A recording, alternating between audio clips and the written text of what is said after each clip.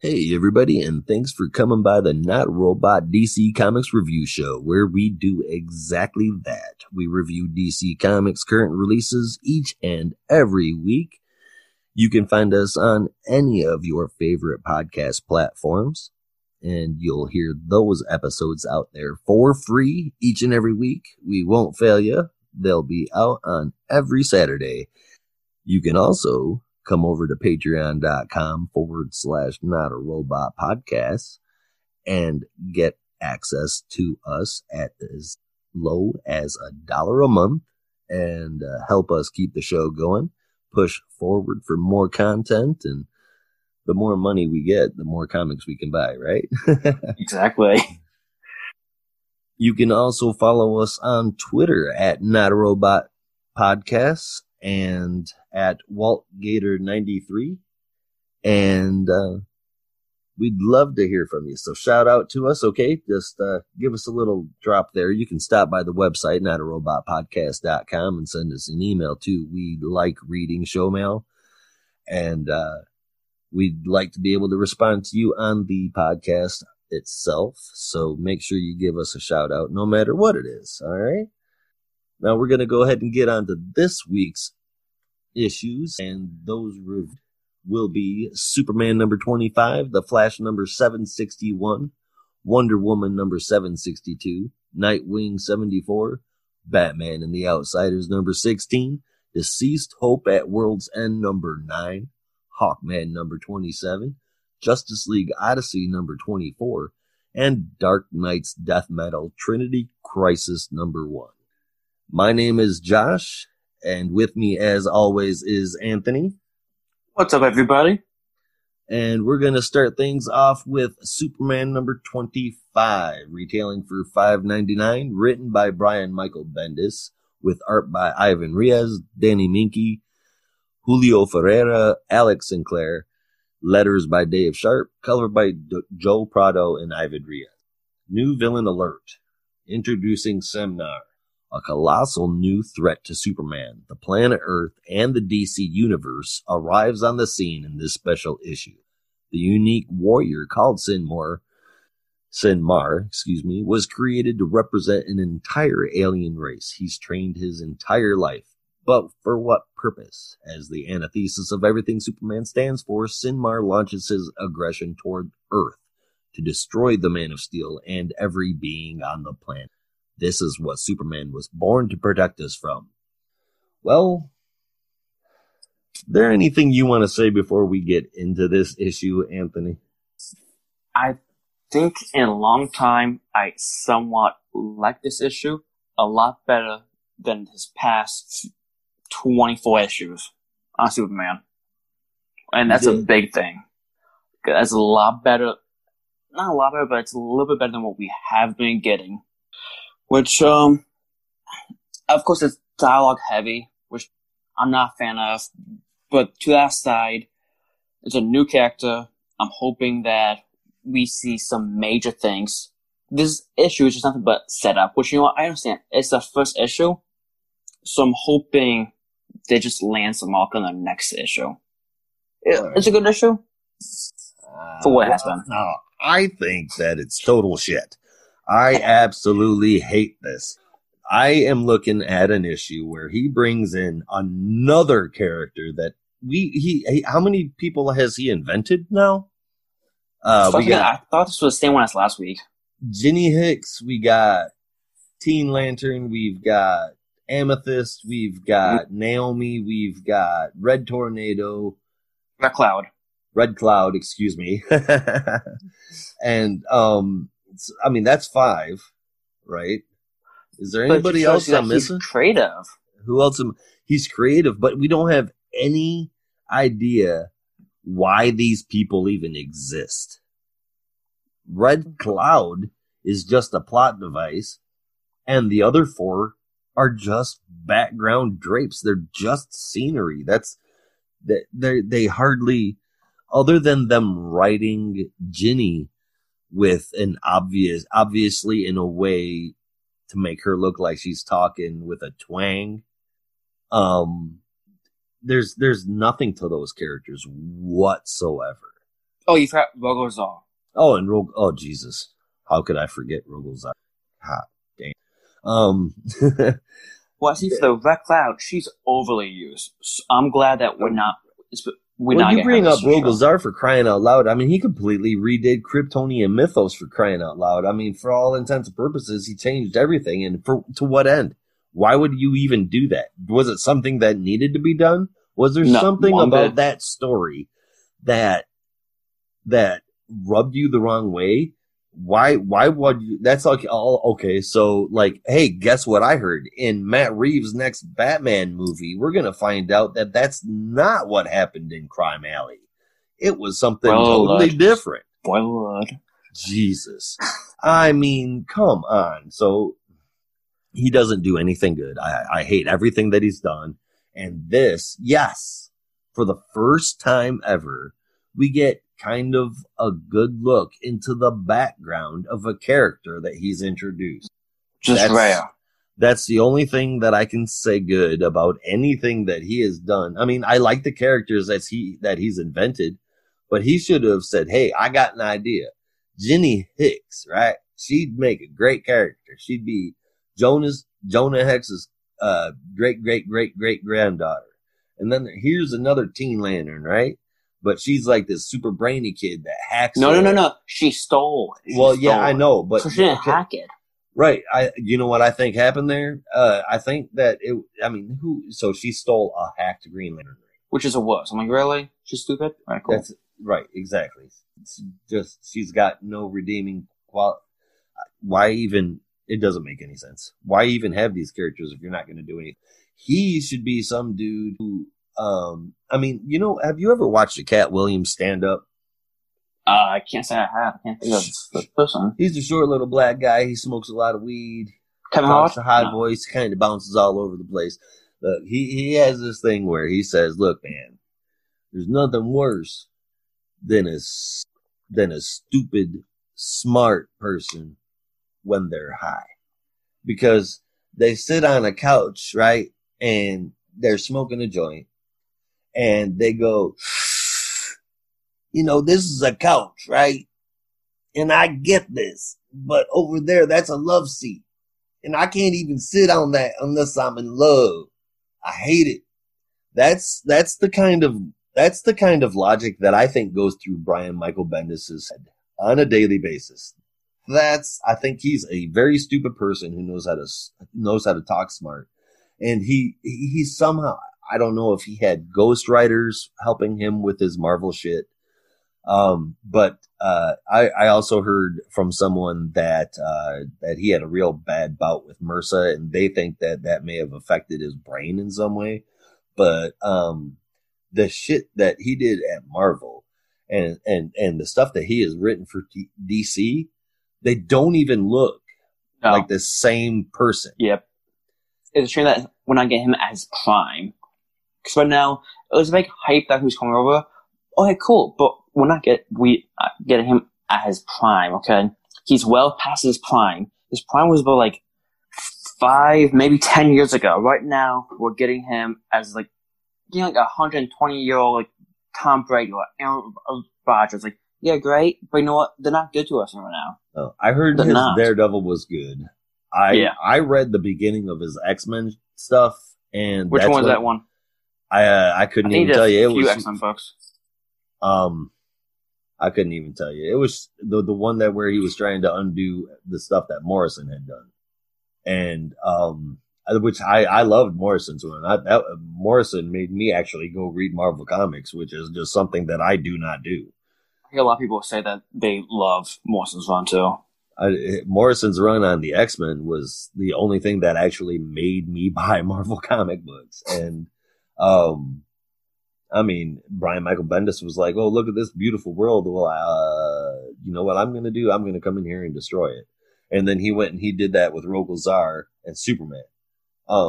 So that is one similarity between, but other than that, I mean, the guy that's writing this book just does not feel like the guy that was writing that X-Men book, who while it wasn't bad to me, it just wasn't my thing, because I was recognizing but it just wasn't my thing. It wasn't. I didn't hate it. It wasn't bad. It just wasn't for me. You know.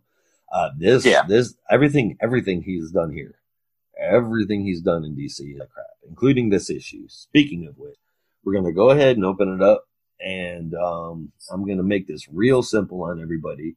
There are a bunch of indistinguishable aliens with real super tall, and they've got tendrils for ears. You know, they're red. Some have 2 eyes. Some have 4 eyes. Some might be able to float. I don't know.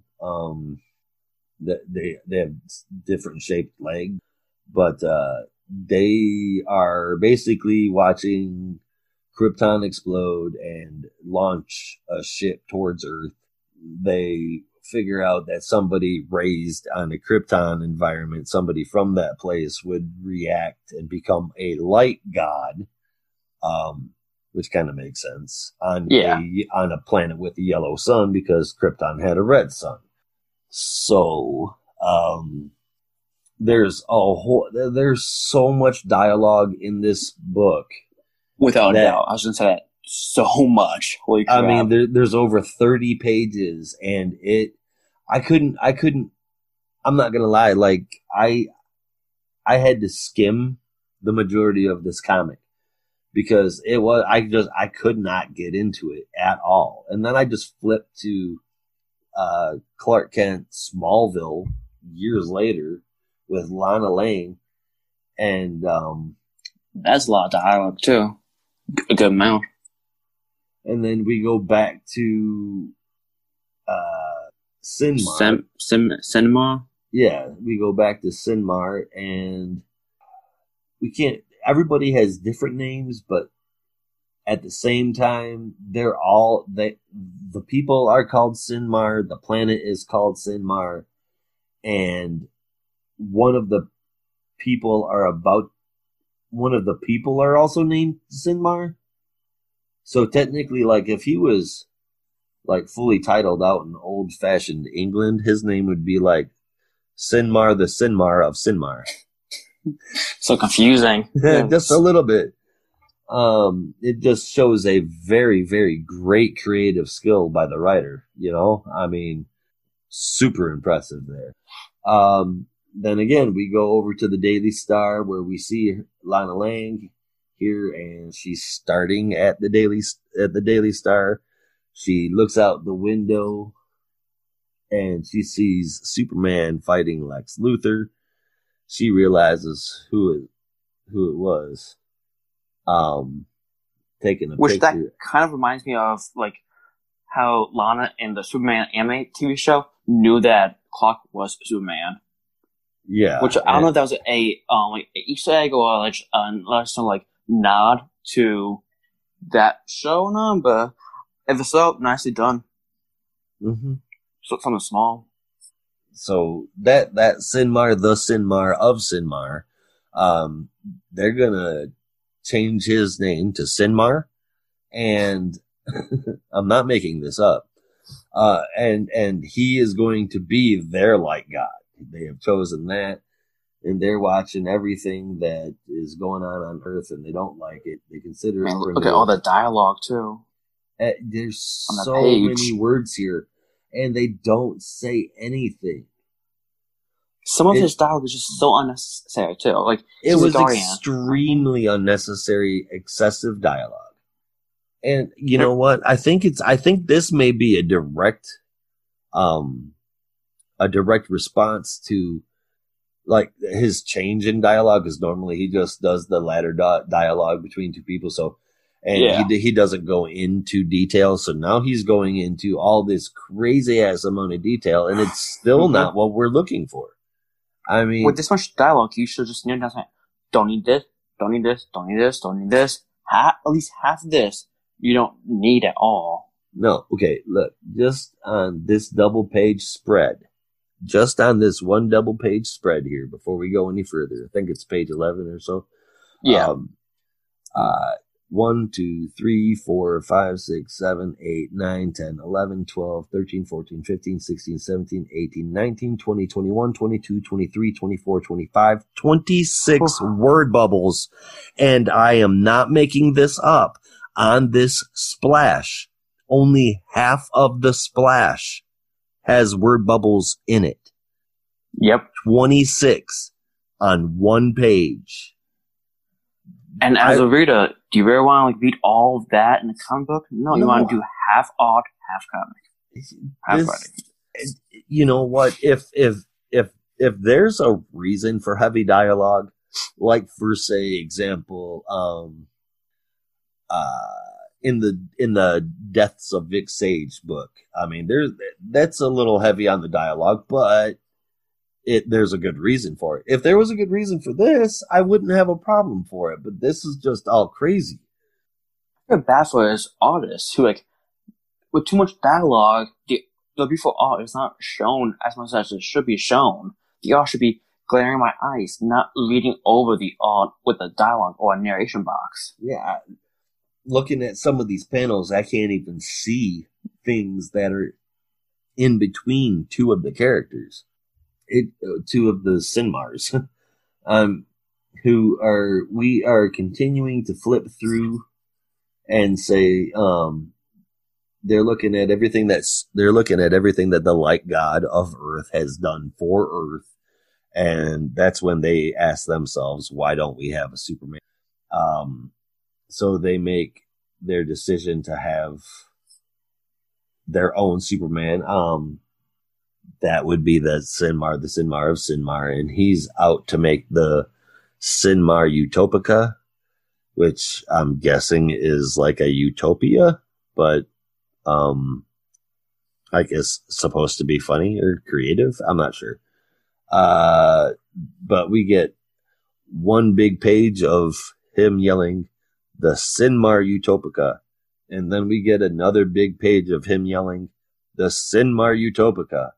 And then we get another big page of little tiny pictures and lots of words. A lot of dialogue. Too much. Yep. It's absolutely so we're going into all of this with all of the Sinmar and the weird flashbacks for Superman and for Lana Lang, and then in something that makes absolutely zero sense because she shouldn't exist anymore because Superman didn't die anymore, we have Lana Lang showing up as Superwoman, one half of the Superwoman who once was Lois Lane, but this character shouldn't even be here. Well, I think she still has her powers. I never finished that book. I think I was 2 issues away from finishing it, but I think she would still have her powers just because Superman Reborn was kind of wonky how they kind of combine both of the pre and post Flashpoint Supermans together. Right. So, all right. Well, okay. I mean, I wasn't aware of that. I'm pretty sure. Or maybe I just assumed that she lost her powers and wouldn't. I don't know. I always liked the costume, but I think she should have been in another book to make her over better. She shows up. She's new. She shows up just to quit. Exactly. So this is somebody that we haven't seen since 2017 when a book got canceled. I believe. Yeah. And you're going to bring her back just to have her quit? Why would you do that when you're building a super family? Ugh. He's ruining the family, honestly. Clark and Lois, they're not the couple that they should be. We saw a lot of them being a couple back when we both started, but not anymore. We don't really see Lois and Clark together. And, I haven't mentioned it yet, but the one redeeming thing about this book is Ivan Rios' pencil work, and the inks are, the art, just flat out, period, is gorgeous. I really like the faces in almost every single panel. The far off, less detailed ones, like photos, have less, I don't want to say resolution, but there's less detail to them than like the ones that aren't. And I mean, little things like that are that kind of stuff really makes a difference, in my opinion, because you're paying attention to the detail. That's what makes a great artist, in my opinion. That's a lot better than what we have been getting at Action Comics. That's for sure. Yeah.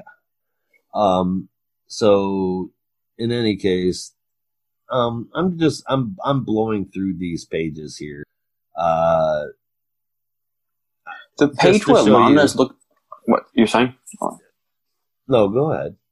The page where Lana's looking at the yearbook. What's her face like on the top middle panel? Like, it looks shocked. I don't really know why. That's what I was like confused about. Yeah, she's looking through it. She looks closer, and it's like, oh, I'm like, oh, what? It doesn't really. Is that when she is supposed to? Maybe that's supposed to be when she realizes that Superboy was Clark Kent. But she already knew that when she saw him fighting. I feel like this is Bendis. You have to figure out what he's trying to put out there, because none of it's worth a damn. None of it makes any sense. But as we continue flipping through it, we have Sinmar, the Sinmar of Sinmar, who apparently also goes by Aisno Alcor, or maybe that's just a way of talking. But I can't tell this guy. Oh my god! But we're flipping through it, and Sinmar is arguing with another one of the Sinmar when he gets a call from the person in charge, and it says we are under attack. He comes back. He rows back to where they were, and everybody is gone. That's it. We should ask a little bit more context and like that too. It just feels like a little bit we're missing something. Well, he's supposed to be happened. He's supposed to be a light god, and well, yeah, something happened. But I mean, I guess while he's been out pondering about being a light god, they were sitting there and they got to know who Superman was and stuff, and they just assumed that he would also be a Superman. And as the last guy alive is sitting there, he says, "You should have been our Superman. You were not. You were," and then he dies. And Sinmar, the Sinmar of Sinmar, says, "What's the Superman?" And then we're to be continued. I'm super not looking forward to having to read the rest of this stuff. It's oh my god, I can't wait until he's done. When does he go away? This December is his last time on the book. So you have 3 more months left. Well, 4 including this month. 2021 will be a good year now. Hopefully. That's what I'm really hoping for. So, again, I absolutely love the art. And because of that, I am fully prepared to rate this much, much higher than people may expect. I'm giving it a 5. Oh. I want to give it a 1. I hate everything that he's doing. I can't read this without thinking of like, why are we introducing, in the middle of everything else that's going on in the DC universe, why are we introducing shit that's not related to anything else in one of the most popular characters' books, period? Bendis does what Bendis wants. And that's why Bendis should take a hike. If I had an employee who just did whatever the hell he wanted without concern for my work or my company, he wouldn't work for my company. And just saying, this book is $6. $6 for a steaming pile of poo, ladies and gentlemen. What would you give this book, Anthony? For being just a setup issue, for issue 1, I enjoy the art. Yes, it had way too much dialogue. I'm gonna go. Now, may I remind you, the past 24 issues, Superman, I hated. It was just, no, not fun to read. With that being said, I'm gonna give this a 5.5. And like I said before I said this was a good issue. With me saying that and giving this a 5.5, that says a lot about how Bendis is doing on this book. If I think a 5.5 is a good book, Yeah. well, better than what it has been doing. Yeah. $6 for this oversized issue that we should have got more context. Next issue better show me something. Show me what's happening. Because I feel as if we missed something at the end. Like, wait, Superman did this? What? Huh? And I want to know, like, it's just so sad that when I give a 5.5, means this book is doing better. That should not be a good thing. It shouldn't. You're definitely right. I want to speed on out of Bendis writing anything. Speaking of speed, let's get on over to Flash 761. That retails for $3.99, and it's written by Joshua Williamson. Art by Howard Porter and Hi-Fi. Letters by Steve Wan, and the cover was done by Howard Porter too. Finish Line Part 3. It's the Flash family versus the Legion of Zoom. Witness the biggest battle in Flash history as the two sides go head-to-head for the fate of the future. Can the Flash stop the unstoppable Reverse Flash from dragging him down into his personal hell? Barry Allen can never escape? Kind of. I mean, this book is getting a lot of love. It was getting a lot of love this week. Like a lot. Like a lot of love. I didn't particularly mind it. It was kind of cool to flash forward and see John Fox. That was kind of neat. How do you feel about that Eobard was the real villain of Heroes in Crisis? How do I feel about that? Yes, about that reveal. As opposed to, well, we hadn't gotten there yet. Spoiler alert. That was a major talk on Twitter all week, I feel like. Was just that one reveal. That he was, he's been, we might as well go ahead and talk about it. The Flash, this can be summed up rather quickly. It's, we start off with everyone attacking each other. We're getting a bunch of Joshua Williamson narration that we have to see in every issue. All of the little micro battles going on. Every panel looks good, man. Yeah, page 2. If I could have that page with any of the narration box, I would just love to have that on a wall somewhere. Just the battle of everybody fighting, heroes versus bad guys. Like, that's just a nice art with the whole Flash characters. You got the Rogues, you got Speedsters, you got Jay Garrick. Yeah, Jay's head looks a little weird. Maybe it's just the angle looking at the camera. But in any case, the art throughout the entire issue, as usual, is pretty good. So thank you, Howard Porter and Hi-Fi, for giving me something to look forward to. This is everybody coming together to fight all of the Rogues. In the middle of which, Max Mercury decides that he is going to sit down in the middle of everybody fighting, literally in the middle of everybody fighting, and meditate. And none of the bad guys even go for him. The only speedster there that isn't moving. He's just sitting still. And nobody attacked him. I thought that was odd. This was really, really, really weird. I hate that part. No, that makes no sense. Why is not being attacked? And what he does was just like, I felt that was so forced. It was a little forced. He could have zoomed out and zoomed back with what we see coming up in the next page after he stands up from meditating. And this, again, this picture of Max Mercury here, I'm not very fond of. It looks, I'm not sure. I don't like it. It doesn't look right. It almost looks unfinished. But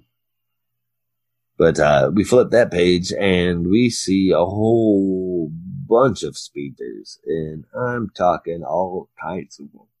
Now, is that Earth 2 Jay Garrick? Over in the all red, the helmet. Yeah, I'm not sure what his name is, to be honest with. He looks a little bit familiar, but I don't recognize him having the blue on his costume. So I was a little bit fuzzy on which speedster that is from what Earth. The one with the Jay Garrick helmet? Like or the you Jay talking Garrick type costume from the Earth 2 books. Gotcha. You're talking about the one with the really long lightning bolt in the middle. Yeah. Here right above Steadfast, is that? Sure, why not? I forgot her name. I think like Forenza, maybe? Oh, yeah. Fuerza. Yes. She's from Forza Force. Yeah. Okay. But so Max Mercury uses his meditation to reach out to all of these different ones from different Earths. And we've even got Captain Cold, the good gliders, the good rogues, and they call themselves the Renegades. But they all show up and they start joining the fight. And that's when we start getting into Reverse Flash messing with Barry's mind and telling him exactly how it is that he's been controlling everything around the Flashes forever. I mean, since their inception. Yep. Framing Zoom. Yeah, with Framing Zoom. Killing August Hood's brother. Influencing Wallace to go along with Robin's crazy work. And then of course, like you said earlier, the big reveal that he was responsible for what Wally did. I don't know how I feel about that. I just feel as if Hero Crisis gets too much hate, which it should, but at some point I feel as if DC wanted a scapegoat, so like, hey, we need somebody to forget about that book, so we need you to create a villain for that book. Wally West. Somebody that, I mean, I know Didio didn't like Wally. I know Didio had a problem with Wally for whatever reason. He also has a problem with Nightwing. But I don't understand how somebody in that position could have a problem with certain popular comic book characters. But oh, yeah. That seems weird. But in any case, I don't know. It just seems odd to me. Same. I wasn't a fan of the big reveal. Wally is so popular. Why? Okay, so why couldn't you have done that to Booster? Mm-hmm. Or somebody who doesn't matter? Somebody who damn well you are not putting out a weekly book for quite a long time.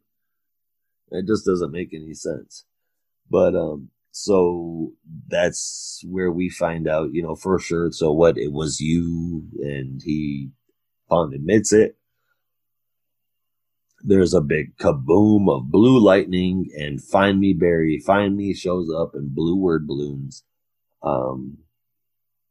Wally showing up, and that throws Thawne off his game, says, no, this isn't right, that kind of stuff, and he runs off.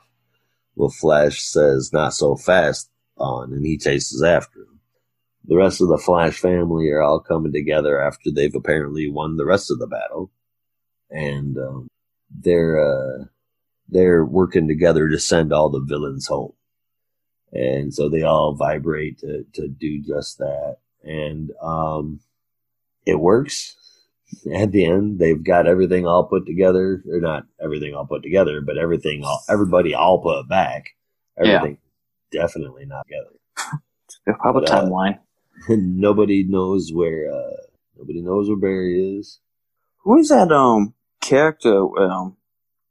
The green skin character with John Fox? Yeah. Is he new? Yeah, I just think that's an extra person. I mean, Gotcha. Too many species. I was trying to figure who's who. They're not. I'm not familiar with that person. I mean, I know who John Fox is, but I don't recognize the other person in it. But in any case, we go back to them, John Fox and the other speedster, and John Fox is basically saying that this isn't a good day, even though it involved the entire Flash family prevailing over the Legion of Zoom. It says, the Flash family won that fight, but the war wasn't over. You see, the Flash's plan worked. They sent everyone back to where they should be. But so was Barry Allen. And because of that, this was the last time Barry Allen and Eobard Thawne ever raced. And we get Barry Allen yelling, "I'm going to kill you, Thawne." So that's how we wrap up the issue. I'm used to seeing better art in a Flash. I really am. I don't know. I'd have to go back and look to see who's been drawing it, but this isn't the level of art that I'm used to seeing. It's not bad. I mean, it's not like I'm looking at John Romita Jr. or Riley Rosmo, but it is. I mean, I've seen better, usually as a point, on the Flash book. I think that this was a little crazy. But the balance was right back and forth. It was really word heavy, but it didn't read word heavy. Like the Superman issue? Exactly. There was a lot of word bubbles there, but it was broken up and done appropriately. Yeah. And I'm still not I'm not a fan of what Williamson has been doing in this Flash run. I'm glad to see that it is finally all tying up, even if it means that it's all tying up without answers. I'm glad that it's coming to an end. And it looks like he's at least trying to pull together a lot of different things from the Flash universe and making it work. So hopefully over the next 3 issues we get the lesser art than I'm used to. The cover wasn't all that great. It was a little bit wordy, and it was Joshua Williamson writing this. It just, I'm calling this a good score because of those issues. I mean, you can't have all of that stuff and then downgrade the art on top of it. So this is getting a 5 as well. Oof. A 5 as well? I enjoyed the art for what it was. It wasn't, as you said, not the best, but it's not the worst. We've seen a lot worse in the past few weeks in other books. Some things felt a little bit forced, like how Max Mercury did his little meditation, and bam, all of these heroes come out. Which I kind of wish that a few that ones we don't know anything about, well, the readers who jumped on since Rebirth, I wish we got like a little bit of like just update panel of who they are. That could come in handy for quite a few of them, because I can count like about at least 4 or 5 of them who are like, I do not remember seeing you at all throughout this book. Like that female flying girl in the purple costume, no clue who she is. I wish we got nameplates. That is Magenta, my friend, I believe. Isn't it? I have no idea. I'm going to go with yes, because you sound very confident with that answer. I'm pretty sure that it is. I'd really like to find out, but I'm not going to right now. See, that's what I did wish. Like, a page like this, it kind of would do justice to the characters, especially characters who not many people who are just jumping on since Rebirth, which was like 4 years ago, who they don't know anything about. Just put a nice little nameplate of who they are. Just somewhat simple. Hey, this person, maybe I want the other stuff about them. But enough with that. I would love that. I mean, that's how comics used to be done. But now some pages need them so bad. Yeah. But other than that, with the whole story, with a group of like this, or with like a book like Legion, I mean, Yeah. when you have so many comic book characters, especially on a panel like this, where we haven't seen so many of them in so long, that I mean, we kind of should have that. yeah, like, even if it's a repetition, that would help because in the 2010 Legion book that I was reading, every single time that character was on page, it had a nameplate, what planet they're from, what the powers, and by like issue 3 or 4, I already knew about 6 of them on top of my head before I even read that run, nothing about them, and bam, within a few issues, I knew all about those characters. That will help the reader know the characters a little bit better. Yeah, it would. It definitely would. What are you gonna what are you gonna rate this, Anthony? I give this a 6 out of 10. 6 out of 10. Okay, you're just not feeling as mean as I am today. Let's see what happens on Wonder Woman 762, retailing for $3.99, written by Mariko Tamaki with art by Carlo Barberi, Matt Santorelli, and Alejandro Sanchez.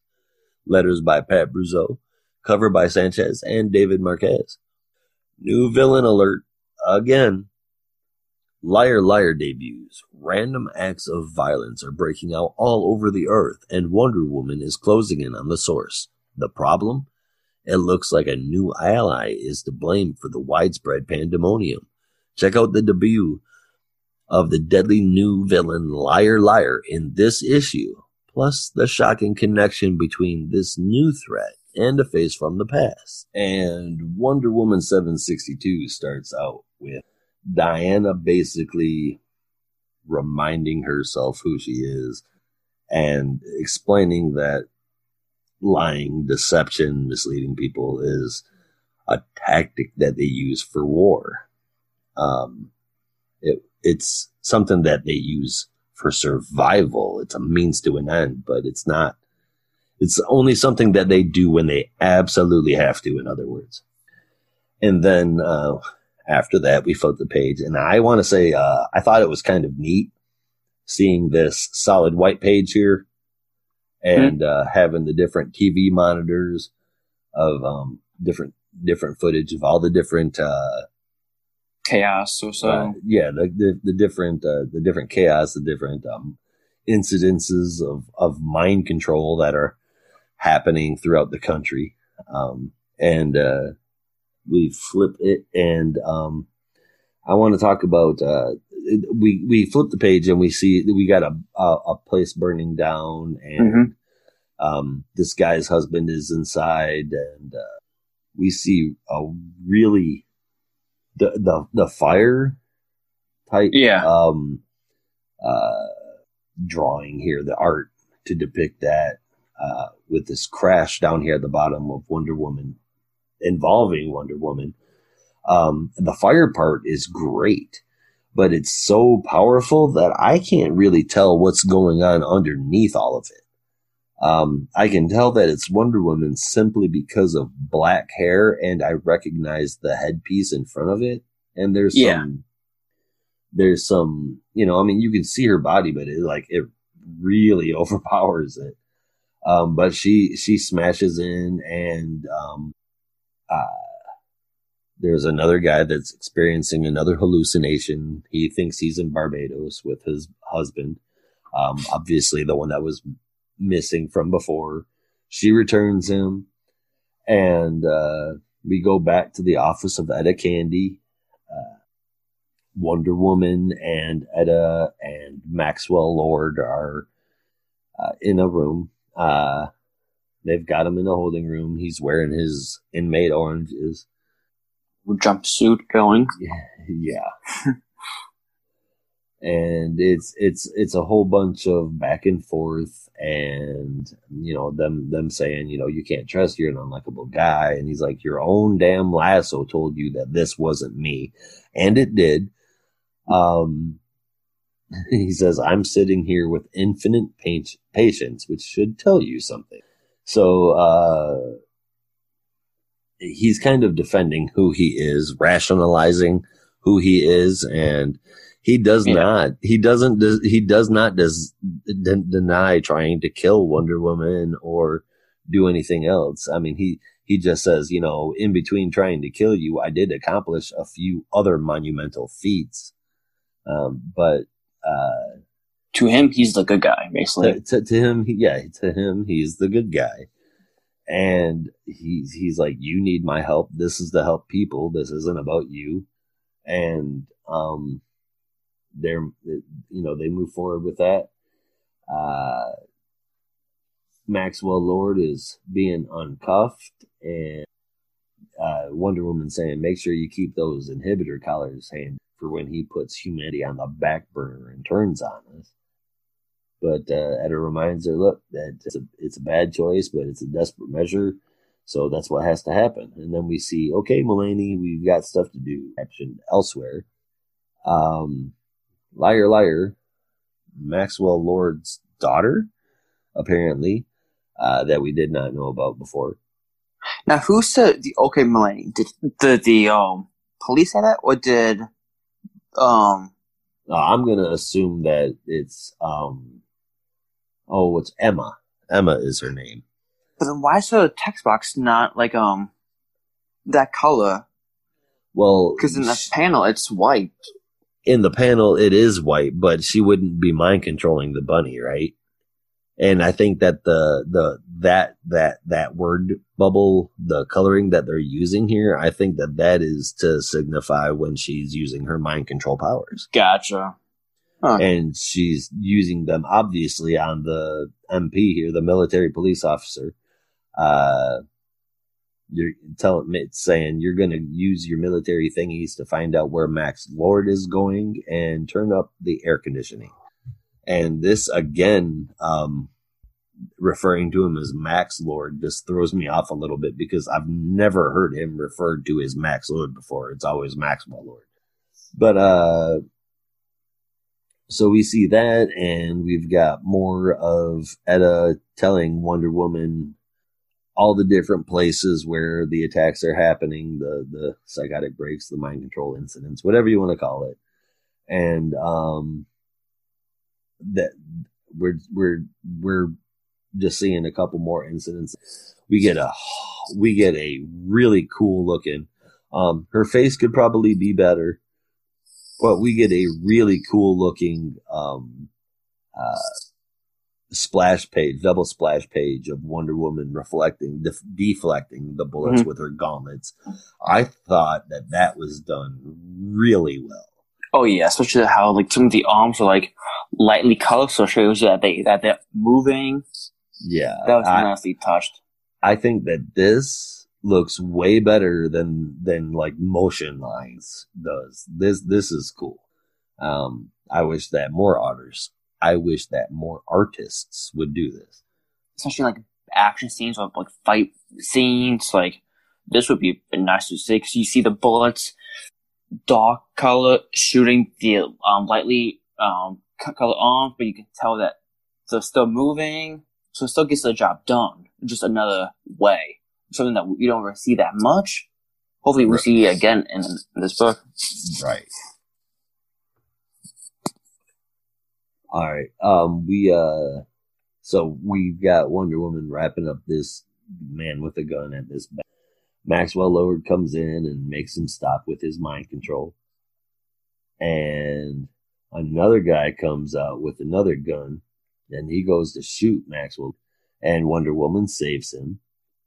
And when he realizes what happens, he snaps at the guy and says, "You're a terrible shot for a man that thinks he's a dog." And all of a sudden, the guy starts barking. And Wonder Woman yells at him.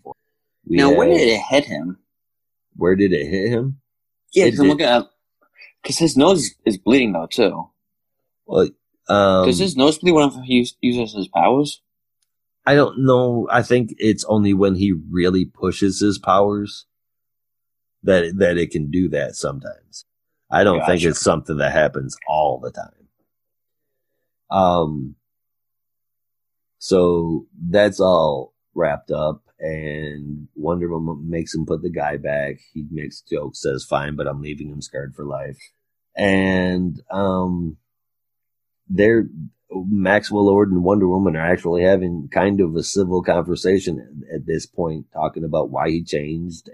He's explaining it, that when the Source Wall fell, he saw everything, every second of every minute broken open, time itself broke apart. So he says that basically he saw everything that was going to happen, and he knows everything that's going to happen. And he doesn't want to be the guy that he was before, or at least not exactly the kind of guy. And then he's continuing with that. He refuses to have his future dictated into the ground, and he's going to try to do what he can to take that back, basically. That's why he's helping out. We go back to Emma and the military soldier, military police officer, and she tells him, when you find Maxwell Lord and Wonder Woman, you're going to plow this car right into him. And Mulaney jumps out of the car, the bunny. Wonder Woman and Maxwell Lord we see next. And Maxwell Lord says, "This was you?" So he knows who she is. And she replies, "Yep, the name's Liar Liar. Good to see you, Dad." And next issue is called Daughter Dearest. While he's getting a little loose with the pencil work for Wonder Woman's face, everything else is really, really great. He's getting really, he's giving her very diminutive, the small pointy chin, the small pointy nose, and that's not what I think of when I see Wonder Woman, but she looks like a teenager a little bit, like a young, a late teens, but like a early 20s. She's drawn to be super young for some reason. I don't understand. Altogether, the story is continuing to be good. I'm for the first time ever, I'm actually possibly buying into Maxwell Lord's bullshit and thinking maybe we're going to see him, at least for the time being, be a good guy. Which would be rather interesting to see him and Wonder Woman work together. And with the past too, with their paths, I think it's really cool, and I'm digging. With Mariko Tamaki taking over Wonder Woman, I started off hating the very first issue, and every issue that I've read since, I like it more and more. I'm actually. The art throws it down a little bit. So I'm going to be giving Wonder Woman 762 a score of 7.5. Ooh. I will admit, I enjoyed this issue. I enjoyed the art for what it was. I just do not like how Wonder Woman's drawn like a late teens / early 20s. I kind of want the artist who is even on art for this book. For Wonder Woman, it's Barbary, I think. Yeah, Carlo Barbary is doing the pencils, and Matt Centerly. And I think Alejandro Sanchez does the colors, which are always beautiful. I kind of want them on like a Teen Titans or like a Young Justice book, just with how they draw things and how the colors that they use will be very nicely done. I really enjoyed that. What was it? That page where she's like reflecting the bullets. Mm-hmm. That was nicely done. How it's something different. When you have something different in a book, it definitely sparked my interest. So I'm like, okay, you have my attention. You're doing something I have not seen before. Go on. This is a lot better than what it was like 5, 10, 15, 20 issues ago. So I'm so glad about that. I'm glad that I'm jumping back on. And with that, I'm going to say an 8 out of 10. I was going to go at 7, but as we discussed, I'm like, you know what? I really enjoyed this issue. This is actually a lot of fun. It really is, man. And I mean, I've been rating these issues really high. I feel like I said, it dropped down just a little bit because I think that the art quality has faltered just a tiny bit, and I want to see it go back up there and it can get 8+. And I do like how this run is not about like the gods or about anyway on Themyscira. It's just like something refreshing. It is. It's for the longest time when there was Wonder Woman stories that had to be something to do with the gods, and then even more recently, if we have a Wonder Woman driven story, with the exception of Death Metal, I guess is technically a Wonder Woman driven story. She's acting. Yes, that's Batman story. It feels like a Batman story to me too. Wonder Woman is the head of the team, but it's dark and gritty, and maybe that's why it feels like a Batman story to me. But regardless, it is really nice to see something new being done. Yeah. And even pulling it off with well-established characters with a well-established history and giving us something new and making it enjoyable. That just shows how easy it is to make that happen. Yet we have so many other writers at DC that are either crappy writers or just being really and not doing stuff like this. And that makes me so yeah, just you know what? Fuck it. It's going to an 8. My final score is an 8 on a Wonder Woman. Yeah, 8 were there both. 2 8. All right, and I wonder what Nightwing is capable of getting. Number 74, written by Dan Jurgens, retailing for $3.99. Written by Dan Jurgens with art by Ryan Benjamin, Richard Friend, and Rain Barreto. Letters by And World Design with the cover by Travis Moore and Alejandro Sanchez. The Joker has poisoned Rick Grayson's mind with false memories and pitted him against Batgirl, the Robins, and Batman. As Batgirl realizes the key to ending this nightmare is through the crystal around the Joker's neck, it's up to Grayson to use it on himself and fight for who he really is, Nightwing. And if he doesn't get stuck in his own memories, will he be able to rescue the Bat family from the Joker's plans and end this cruel joke once and for all? I guess we'll find out. Anything you wanted to say about this particular issue before we get started, Anthony? It was just one as I told you before throughout this week, how there's one thing in this issue that as soon as Jason said it, I'm like, now you realize this? Ew. I feel as if this book should have been a series finale. Just because of how it felt. Yeah, and honestly, I think that the only reason why it's not is because it's just going to get tied into the Joker. And yet this book still has not been canceled. It's up, solicitations up till December. Still going strong. Well, I wonder where,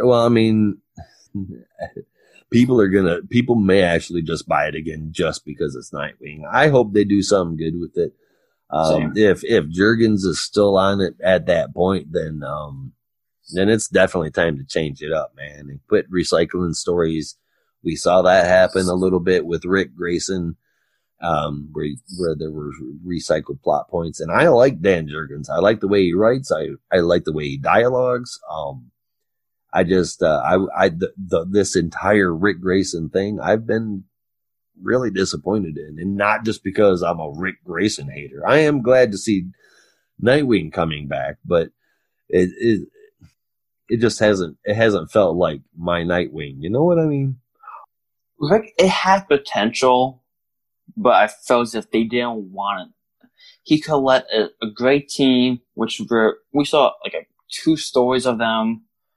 Hopefully we see the aftermath of that team now that Nightwing maybe he'll be back at the end of this issue. But did you read the beginning of Rebirth with that character of Raptor? Yeah. I don't know why that's not ringing a bell. Oh, man. Did I ring? You asking about Nightwing's Rebirth? Yeah. Yeah, I read it all. I'm just not remembering it. Called Raptor. I kind of want him to just make another appearance in this book. Just because how it was set up. He's supposed to be a arch rival to Nightwing. He's a great character that, again, they're wasting away. have Nightwing have a legit rogues gallery. Yeah, that's something he desperately needs. You know, if he could actually develop his own rogues gallery, he wouldn't get sucked into teams quite as often. But I mean, that said, he makes a great team captain or team leader. Speaking of him, let's go ahead and talk about his comic book, which opens up with us looking at Bee, and she's running, talking about how she hates Gotham City. And she's looking for somewhere that Rick will be. She's following the sirens because she is figuring that if there's trouble, he's going to respond to it. We flip the page, and with some very bad art, not the colors so much, but everything else. I'm really not a fan of this. This looks bad.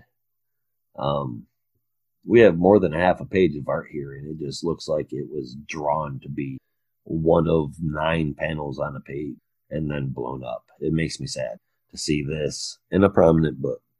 But, so we've got we've got Dickie Boy,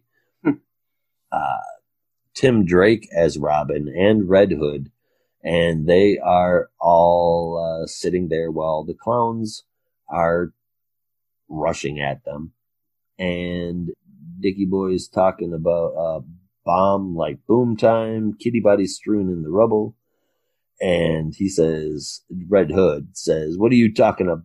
Wait, your clothes, I recognize them." So they've been sitting there for how long, and all of a sudden he recognizes the clothes of the guy that he was literally just fighting. This is retarded. Oh no! It's so stupid. Now you saw it? Now, here's a nice and quick and easy way to tie everything up. I recognize you now. Okay. So, Mr. Red Hood, I'm offended, that it took you this long to figure it out. He kicks Jason and punches, Tim, and, Bee's there to watch it. Rick has lost it. He's talking about it. So Dick has got the surprise on Jason and Tim, and he's kind of kicking the snot out of them. He's really kicking the snot the whole time. DC DH Tim? Because once the issue, Tim just looks so young. Like in the beginning of Rebirth, he's in college, living good life, and now he's like, because he's like in middle school and high school at the most. He looks so young now. He looks really super young, and I don't quite understand that. I mean, he was in college when he discovered who Batman was, if I'm not mistaken, right? So it's been quite a while since then. Even then, he shouldn't look like he's 16. You're right. Dick's kicking the hell out of them all with a smile on his face, with Joker and Punchline watching from the building above. Joker's getting emotional again, and Punchline's just feeding into it. The clown thugs are ganging up on everybody. Which I don't understand how Tim and Jason kind of take down Dick, but before both Barbara and Jason on different times could take on an equal fight one-on-one with Dick. Because Dick was somewhat holding back as he was fighting, but now Dick can easily just take down both of them. It doesn't make sense. Tim's a good fighter. He's not the world's best. Yeah. But he shouldn't be taken down so easily. He definitely shouldn't be taken down so easily. I mean, he is a Robin. Jason is far better, but you do see him getting pummeled a lot harder. Tim gets punched while Jason gets kicked in the face. Jason also gets a bar to the face, this big long rod smacked upside his cheekbone. Although you like how in this issue and in Red Hood, his Jason's helmet is the same broken. Because I was just looking at that issue and it matches where it was broken. Usually within 2 books, a little bit of a change in a costume you'll see. The artist didn't know that, but now you do see both of the artists in both the last issue of Red Hood and this issue of Nightwing, Red Hood's like mask, it matches, which is like, I feel like it's rare with the whole continuity thing. It is. I mean, we've both seen things where they've messed up just inside of an issue, so that is pretty impressive. But him and his broken mask get the hell kicked out of him, and that's when Nightwing lets Jason know that who he is. Basically, he's Dickie Boy, the boss's kid. That means he's management. So Jason draws his gun, and Tim's like, remember, don't hurt him. But Jason says that's up to him. If he steps over the line, I'd be more than happy to meet him there. That's Jason I like. And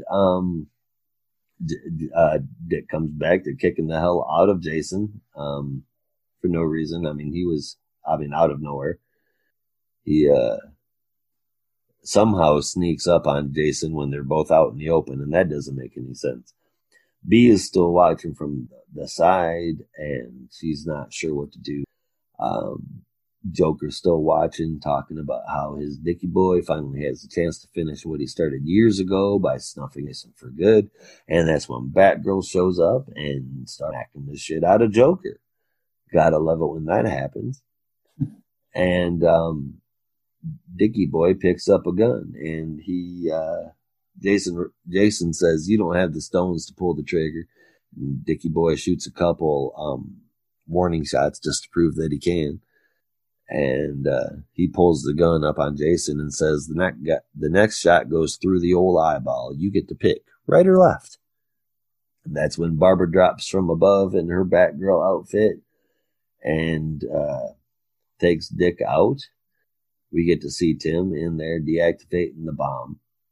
And pretty much everything has changed to Dickie Boy and Batgirl fighting.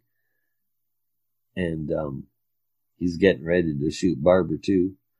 So Barbara is seeing she had grabbed the crystal from the Joker before, and I'm assuming intending on using it, but she loses it in the fight.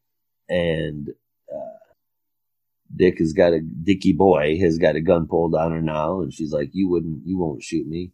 He says, yes, I would. It's in the genes. Joker's hearing it, and he's yelling at him, do it, pull that trigger. And Dickie Boy is sitting there actually hesitating as Barbara's like, you know what that sadistic psycho did to me. He's actually hesitating a little bit, and that's when B runs up, grabs the necklace, and starts telling him that he's been abused too long. The time has finally come for the real Richard Grayson to come back. And he snatches the crystal, and she says, take it, make it yours. And Dick starts going back through all of his memories, everything that he's been going through, all the different fake memories, and figuring out exactly what it is that, or who it is that he is. Yep, his past. And we said, Rick, are you okay? And he says, yeah. And he said, he throws the crystal down, and she's like, Rick? And he said, not Rick, Dick. And Batgirl's thanking B, and Batman shows up. Just out of nowhere, too. Like, okay. Yeah, just out of nowhere. Of course, now that he's Dick again, Batman's been secretly watching and waiting so he can show up at just the right time and say, hey, welcome back. And this takes place during Joker War 2. Exactly. This is taking place during Joker War, so this is absolutely insane. At what point does this happen? Because right now he's just coming off of an acid trip where he was crying and shit to Alfred, and then he beat the hell out of Punchline. So none of this. Oh, it not one bit. Nope. Me.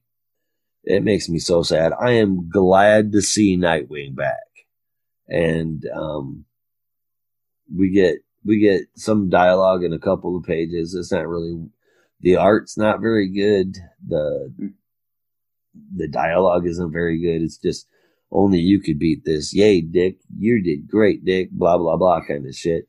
And then Tim's running out, says it was the purple wire because it's supposed to be deactivating the bomb. And there's the five of the members of the Bat family: Red Hood, Batgirl, Batman, Tim Drake, and now Nightwing. And that's Dick looks around for where B is, and she's already taken off. And we see next issue, Nightwing returns. My final score on this sucker is okay, so I think the whole mind control everything was completely ludicrous.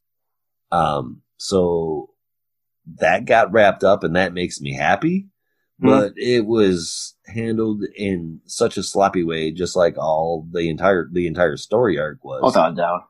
And I mean, the sloppy way that the comic books got linked together. Why did B even leave, too? Oh, well, I'm assuming because she felt like he's going back to his old life and she's not his old life. But it doesn't necessarily mean that this is the last time we'll see B. But I'm glad, I'm so happy Nightwing is back. But I have to remind myself that I can't let that skew this score. The art is something that I'm just not happy with from start to finish. It's not the worst thing I've ever seen, but it definitely should be better, especially for a Bat book. Man, I'm gonna have to give this a 6 out of 10.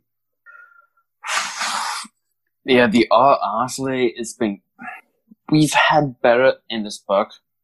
And it just sucks, like, some of the panels, like, it needs a little bit more detail.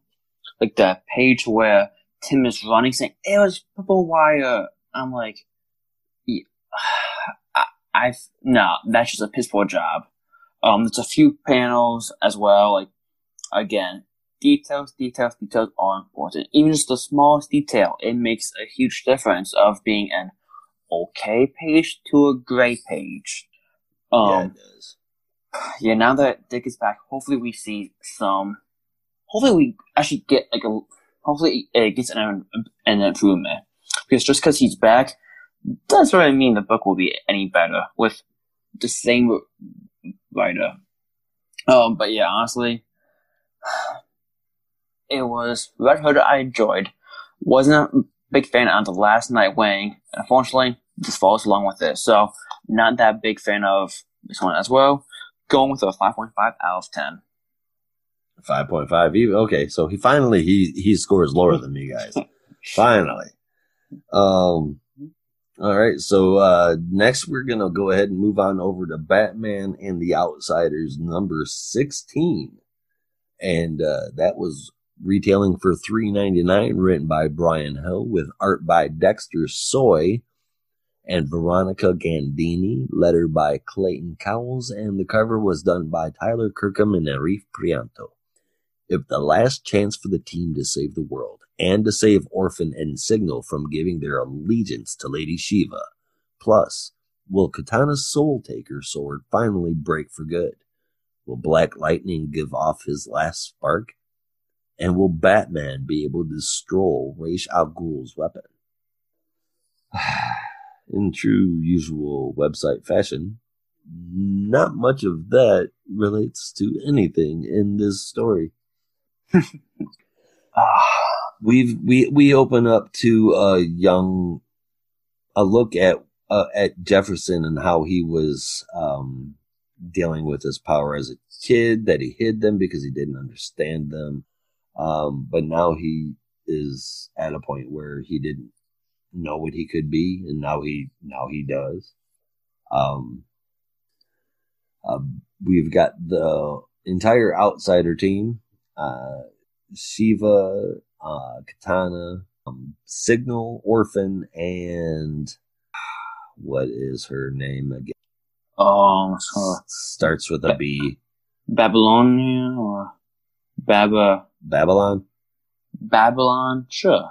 Let's go that one. Why not? I don't know.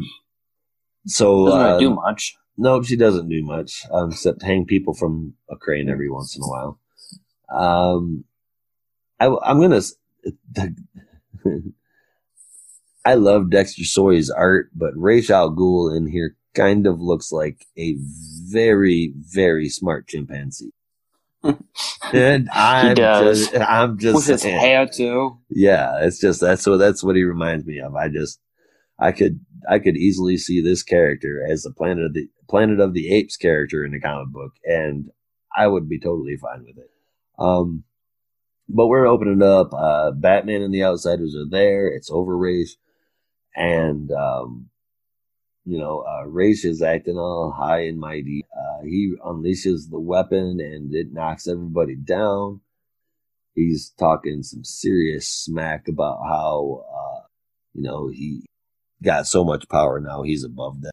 He floats out to deal with Jefferson and Black Lightning, and tells his henchmen to do with them what you will. I must deal with the teacher. And he goes out to Jefferson, and this whole red light versus blue lightning thing, this is something that you take a chance on in comics because it can come off looking really, really fucking tacky, and it doesn't. I think it looks real good. That little panel, the third one down with him off in the distance coming from behind Jefferson, I wish that was a full page splash. That would have been wicked cool, man. We're back inside the building, and everybody's messed up except for Orphan. She was telling her to rise and show them what you are. We go back up onto the rooftop, and Jefferson's descended. His ball of lightning is gone. But Ra's is amping up his little lightness. They're trying to talk about, Ra's is trying to get into his head, basically. Jefferson's basically saying, bite my ass. And, I mean, that's essentially what's going on here. And egg him on. He's really trying to egg him on. We go back inside, and Orphan is taking on everybody else. Batman's just getting to his feet after Orphan and Shiva do. I wish we got more of that battle. That battle was a little bit too quick. You could do a lot with her fighting skills. I think easily at least 2 more pages of her just kicking ass, fighting will be perfect especially with Dexter Soy's artwork.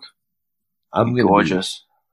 I'm going to be really, really disappointed if I don't get a Batgirl series after the reboot featuring her as Batgirl. I'm going to be mad. But we go back to it. Shiva is telling Batman that she deserves more than he gives her, and he says, I know. She continues she goes on to whoop the snot out of him. Here's a good, now the motion lines like this where Orphan's, flying towards those guys, it's blurred there. Now that's motion lines that I don't mind. That looks cool as hell. I dig that.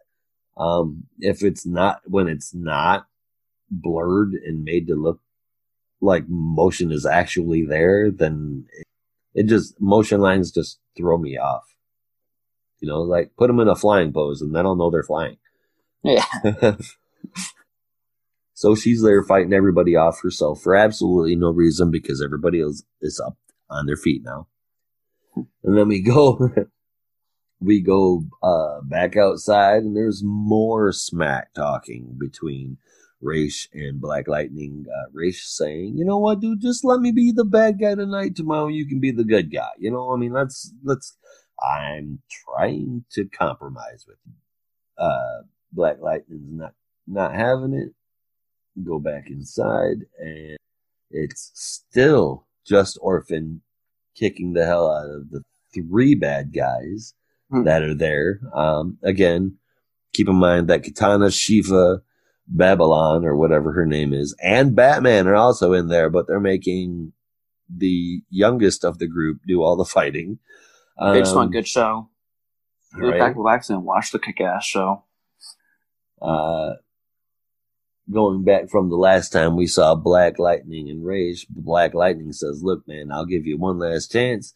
He said no. Then we saw inside. Now we're back to Black Lightning and Ra's al Ghul, and Black Lightning says fine. And he unleashes a whole buttload of electrical energy on. We see debris flying and all kinds of stuff behind him. And Ra's says, I will not be felled. I can endure you. You'll have to destroy me. You do not want to make me your enemy, school teacher. And Jefferson wants to kill him, but he's not going to. Ra's gives him a warning that from this day you will never. So Black Lightning shoots him again, but it's not lethal. Now that Orphan has handled the bad guys, everybody turned around. Signal, I forgot Signal is also there. And I guess they just were, the five of them were just watching Orphan take on those three. Shiva's telling her daughter that she's proud of her.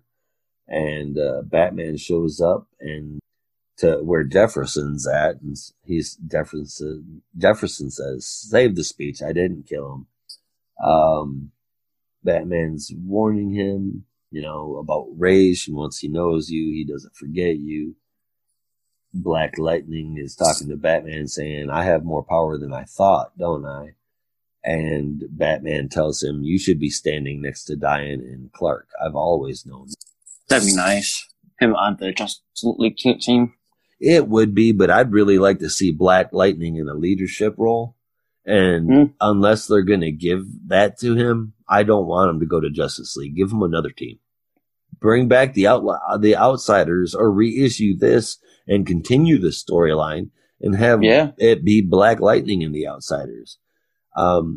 Since he's learning about his powers, then it should be about, it could be a character development driven story arc with him focusing on his powers, Duke focusing on hers, Cass going over to being Batgirl, and the other people working on their relationship. I mean, it would just Katana and Shiva. It does seem like foreshadowing, like Justin to lead his own team. How he says, like, you should be leading a team. I feel that's like a little bit of foreshadowing for like an upcoming book or something. I can only hope. Especially how they have one panel with Black Lightning, you have everybody else behind him. That makes him look like as like a legit team poster right there. Yes, it does. And Batman says at that point, you don't need me now. I'm not sure you ever did. I've lost so many things, watched life shatter around me, but you all held, and for that I'm grateful. I have one more request of the Outsiders. And Signal says, what's that? And on the next page, we get a cool Batman leaping from the building splash, which is always nice to look at. And he says, I'll tell you when we get to Gotham. Then the next issue is Outsiders No More. I like the issue. The art is always good, despite Ra's looking a little like a chimpanzee in those close-ups, or ape, whatever, monkey, I don't know. But in any case, the story's good. I wish that we could focus some on Signal, because I feel like he's an underused character. And since we have him, we should probably do something with him or forget him. Shove him off in some mission in Alaska or something. But just do something with the guy. Like, he should have used this, like, it's been him and Orphan, those three guys, have him face one guy one-on-one, and just have him use his powers. Right. That would have been nice. I'm telling you, the art was great. Dexter Soy always kicks ass. The storyline wrapped up good. We don't get a lot of character progression or anything, but we are wrapping up the storyline, and I believe it's coming to a close next month, if I'm not mistaken. I think the next issue is the last issue, isn't it? I think so. I know, like, I thought it was this issue, but I guess not. But if not, it's coming up real soon. Especially how the thing said, Outsiders No More, the next one. But I'm going to give this a 7. 7 out of 10. Actually, I'm going 7.5. Oh, damn, 7.5. Okay. I will admit, we've seen better art from Dexter Soy. No clue why, but this art, it was good, just was not at his Dexter Soy's prime. Between that, I enjoyed. It's not his best work, but I mean, it's still yeah, it's good. For that page where like Justin just blasts Rachel Girl with all he's got, that looks nice. And when you see Black Lightning and Rachel Girl up in the sky, oh no, that should have been its own page right there. That would have been nice. I'm with you. Yeah, between then, I just wish we got a little bit more action with the roster that we have. Whether it's just like more action from Cass, more action from Signal, not even more action from Bruce or Shiva or even Katana, just more action from people we don't really see from. We don't really see much of Signal. The new character, Babylon, who cares what the name is? Because she's not important in this book. At this point, she's a nobody. Because we don't see her do anything in this book. She has no importance at all. Which is a shame. You introduce this character, at least do something with her, make her useful. Show me why she should be on the team. Yeah, I know exactly what you're saying, man. I mean, this run started off with her having her powers, then do something with the powers throughout this run. Because unfortunately, I would love to give this a high score of at least 8, 9, 10, 20, 85, 2,000. But nah, I think I go 6.5 out of 10. Alrighty. We are going to move on over to Deceased Hope at World's End number 9, retailing for 99 cents, written by Tom Taylor, with art by Marco Failla and Rex Locus. The heroes have regrouped at the Fortress of Solitude following the rescue of survivors from Jotunheim. As they plan their next course of action, a possible weapon is discovered that could help balance the scales against the anti-living. And it's in the hands of the Pied Piper? That was a spin I didn't see coming, but then again, most of the stuff that Taylor throws at me, I never see coming. And that's a good thing. So I'm gonna say straight off, I would really like to see Marco Failla drawing some of the comics that my kid reads. He is into the young stuff like the Teen Titans Go books and the Batman Adventures Continue books. And I would like to see Marco Failla draw in some of that stuff. That said, I could do without him being in my stuff. It's not absolutely horrible. It's just, it's very, very, very animation based. Yeah. A lot of it is silly. Everybody is drawn young looking. Has a cartoon type vibe to it, like a young book too. Yeah, like very, very young audience oriented art style here. But starting the book up, they are back in the Fortress of Solitude, and what's the timeline of this issue? This is right after they got back from Jotunheim, where the mountain base was sliced off, and they had just outran Black Adam. I know, but like how we have when Deceased came out, we have the 6 main books, and then right now we have the sequel, Hope at Worlds. At Dead Planet. But what point during those 6 and that sequel does this issue take place at? Hope at World's End is in between Deceased and the other title. What is it? Deceased. Because why is Cyborg even there?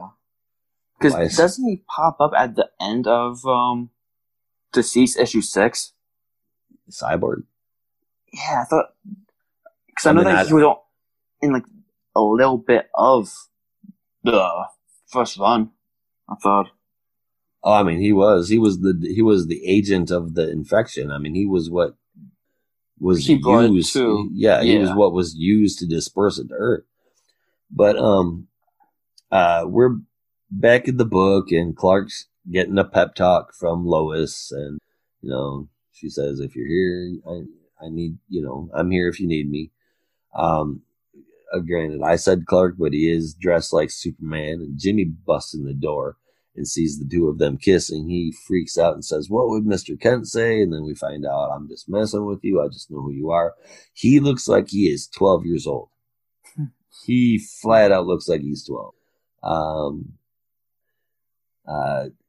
they're just they jibber jabber just a little bit, and he says Cyborg wants to show us something, and they all go back out to the wherever the big screen is. Let's call this Mission Control, and we've got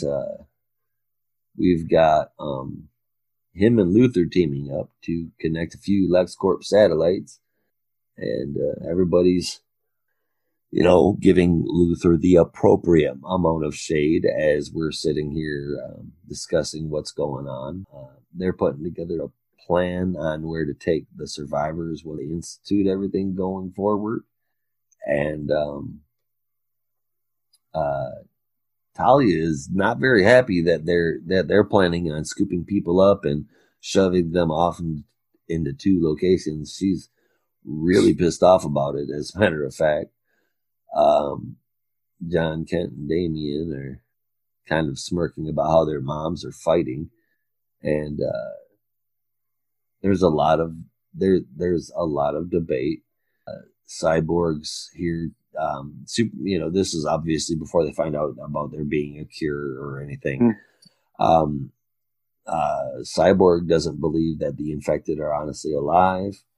And he doesn't want to give up on anybody, so his idea is to evacuate people instead of just murder them. He says, all right, so what's the first thing that they need to do? They need to send a team to Central City because something weird's happening there. And Central City's police chief, David Singh, is holding up inside of the building with none other than the Pied Piper. His boyfriend or husband. I think it's his boyfriend. I think. It's one of the two. And, I thought they may have been married in the main continuity, but I could be wrong. But I know that they are an item. Yeah, I know they're together. I guess the relationship title doesn't matter much. So he's barricading the thing, and he's like, they're gonna find a way in unless you can stop them, Hartley. And of course, he's there playing with his sonic flute, and he says, I can't control them. All I seem to be able to do is attract them. And obviously they don't want to do that. Singh has a couple of bullets for them in the event that they get overrun by the infected, so they can shoot themselves rather than be a zombie. And Pied Piper's like, what if we want to be undead? Have you ever been a zombie? Maybe it's constantly fork. You don't know. I mean, he's not exactly down with the idea of taking. That's just dark. Just when he was looking at the gun saying, I have 2 bullets. Man, that's just some dark stuff right there.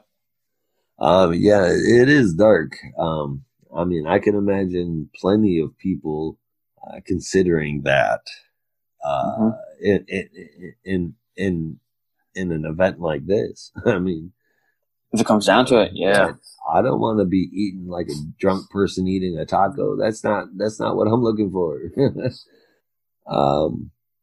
But we turn the page and we see Martian Manhunter starting to come in, and he scoops him up, and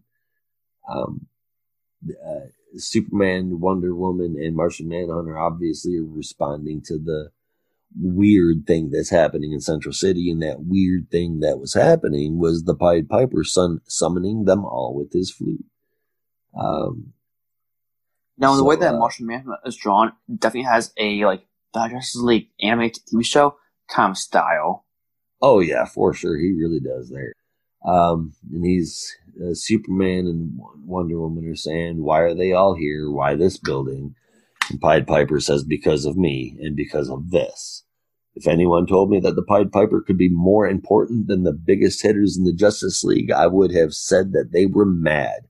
But that's where we found ourselves, hoping for a miracle from a man and his flute. Next, play that funky music. All right, well, I didn't enjoy the art as much as I normally do in the Deceased series.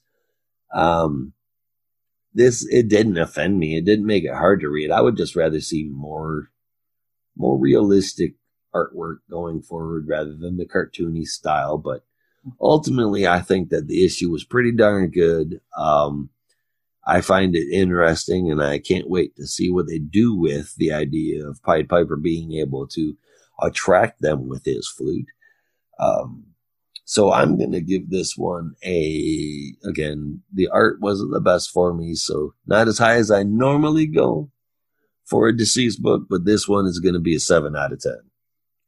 So, I think for me, the art, it really didn't, I kind of somewhat enjoy the art, but I feel like this had a little bit of continuity issues, just because, when we saw them on the first run, they're all just on the Daily Planet the whole time, basically. So just seeing them, how they got from top of the Daily Planet to here and then back there, it just felt as if for a solo issue, great issue, but with the issue being in the Deceased world, some things just didn't mesh up with me. And unfortunately, that's what I got caught into, in effect. It didn't have that many memorable moments as we have seen it in the past. Throughout most of Deceased or any of the Injustice or any of the Tom Taylor issues, he at least has some memorable moments. But for me, I honestly cannot think of much of a memorable moment from this issue. That's why, unfortunately, I gotta give it a 5.5 out of 10, and that's only because I enjoyed the art. If I didn't enjoy the art, it'd be a much lower score. The exact opposite of me. Okay, I can respect that. All right, now we're going to move on over to Hawkman number 27. That's retailing for $3.99, and it was written by Robert Venditti. The art was handled by Fernando Pasarin, Eau Claire Albert, Wade Von Grawbadger, and Jeremy Cox, with letters done by Rob Lee, and the cover was done by Mikkel Janin. The cover is gorgeous, and the majority of the art inside is as well, with quite a little collective there that you've got going. Oh yeah. So Hawks Reborn, Hawkman, and Hawkwoman received the precious gift of life one last time and returned to the past where they were happiest, back with the Justice Society of America. But nostalgia is not all it's cracked up to be, with the Injustice Society on the loose. And who's the mysterious figure plotting to cut Hawkman's final life short from the shadows? That's not an answer we find out in this issue, really, unless somebody out there is much more familiar with the Hawkman mythos. But this issue, we can fly through this one relatively quickly. It is basically just a recap of everything that happened that we already know did. While it's got some cool action panels, nothing major is happening. It's just a random battle between the JSA and the Injustice League. Yep. Or Injustice Society, excuse me. Yeah. I say. And it's just a random battle going on between them. And we get the narration going on about, what had happened and then very, very quickly introducing all of the different characters of the day. And Brainwave, he does his psychic attack, and it hurts everybody for a second, and that's where we see Elsewhere happen. I'll go ahead and read these words because I'm really curious as to who this might be, and I can't myself figure this out. But it says, I sense change. Do the sands shift? Yes, the cursed blade whispers. My ancient enemy falters. And the close-up of this guy gives him a reddish-brown beard. Or a goatee, maybe? A goatee. Beard or goatee? Reddish-brown goatee or beard, something. You can't really tell from this close-up. And then we go back to the battle where they were at. And the Hawks, of course, saved the JSA by throwing their maces together. Is that new, too? Nope. That's all. Yeah, no, that's always been around. That's some classic stuff that they used to do. And, the JSA comes back from Brainwave's attack and starts clobbering all the bad guys again. And it ends with Hawkman saying, "Good work, team." The battle does in any case. They're all, loading up on the, ship. And then Shiera, Hawkwoman, says to Hawkman, "What happened to you back there? You froze up." And I didn't notice that in reading it or flipping through the action panels. Nothing looked like he froze at all. But it segues into a part where Carter is admitting that he's afraid to die. And then we go next to another place. We see a giant statue of Anubis. We see Anubis in some written. The Book of the Dead speaks of it as a blessing. Those who live today will die tomorrow. Those who die tomorrow will be born again. Great God Anubis, ever since Egypt ruled, my lifetimes have been plagued by the reincarnations of Khufu and Shiara. I remained your devoted priest from those days till this. At last you have rewarded me. The cursed blade knows the taste of my enemy's blood. It thirsts again. I hear it summoning me to action. It promises this time will be different. This time there will be no rebirth. The eternal curse is severed. Hawkman and Hawkwoman shall succumb to their final death. And that's a big old page. And again, in this picture, he looks blonde, but this has got a lot of red overtones going on and a lot of things that could come into play. The last one, those were some very specific color choices that were made there. So it's like a reddish brown hair. He's a big stock guy. He kind of reminds me of Hawkman without the hair. And he's got without the hairy chest and all that, he's got a goatee. Obviously, it's red and brown, and he's other than that, there's not a whole lot for me to go on. But I enjoy, even though it was just a little quick recap issue. It served its purpose to bring the JSA to anybody who might be reading Hawkman that didn't know the JSA, and it didn't really go out of the way, and it sets up this final justice arc with this guy that's obviously he knows that it's their last life, so he's coming to kill them for good. It's bugging the hell out of me because I feel like I should know who this guy is. Maybe he's a new character? No, I don't know. It seems like, I don't recognize him. I'm not that familiar with the Hawkman mythos, so it's too hard for me to say. He's got a big old chest scar, right in the middle of his chest. It seems to me as though they have history because it says that his sword has tasted his enemy's blood before. So I'm assuming they fought. So, it was quick. It was easy. To read it went just as fast, even faster than it took to review it. It was a nice little issue getting us ready for the last, because I believe Hawkman is going to get canceled too. Is that not? Yeah, in November, I believe. So this has 2 more issues. So this is a 3-issue arc. All right. Hopefully the Hawks get to stay where they want to be. We don't end up with dead.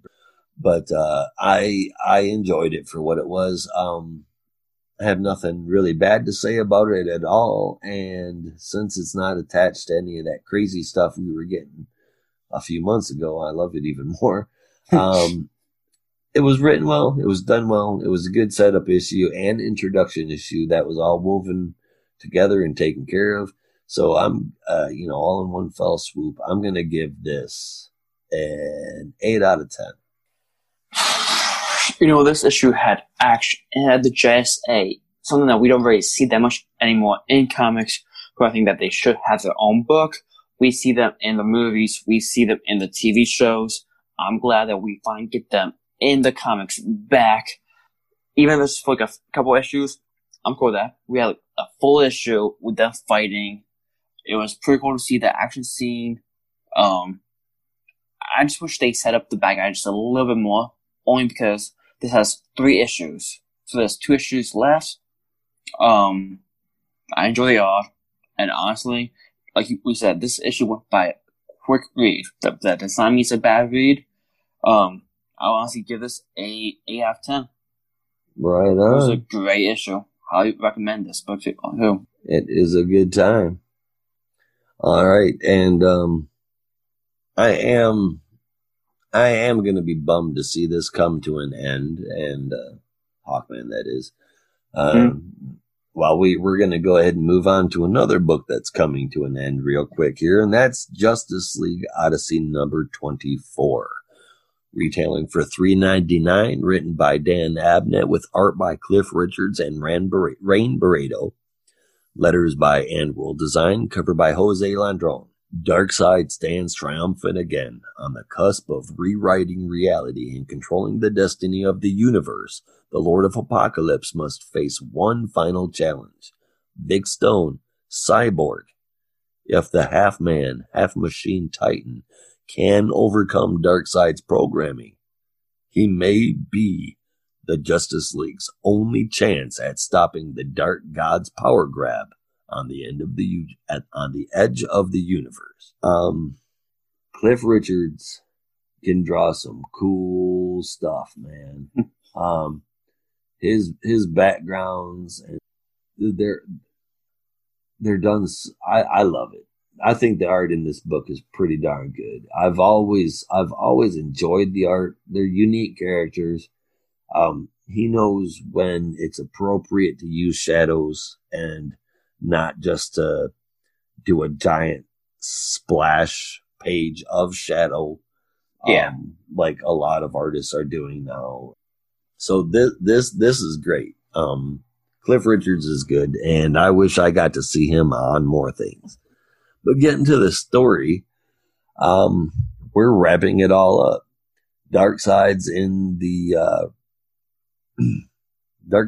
room with the revision mechanism, and the technicians there to help him. We get a bunch of dialogue going back and forth between the two of them, and basically her apologizing for straying and him saying, you're going to work for me again. The Justice League, Jessica Cruz's Justice League, is running through the spaceship. They must be all the way at the other end, because they do a lot of running, and then they stop and talk, and then they run some more, and then they stop and talk. So I mean that keeps happening, but they're trying to figure out how to get from one end of the ship to the other without being slowed down. And Cyborg's like, look, I'm still a part of his team. I can control everybody and tell everybody where to go. So that's what I'm going to do. So that's what he does. And Jessica Cruz has an idea of bringing back people from the past. She stole one of Epoch's time crystals, and she wants to bring back people from the past to help them in the fight now.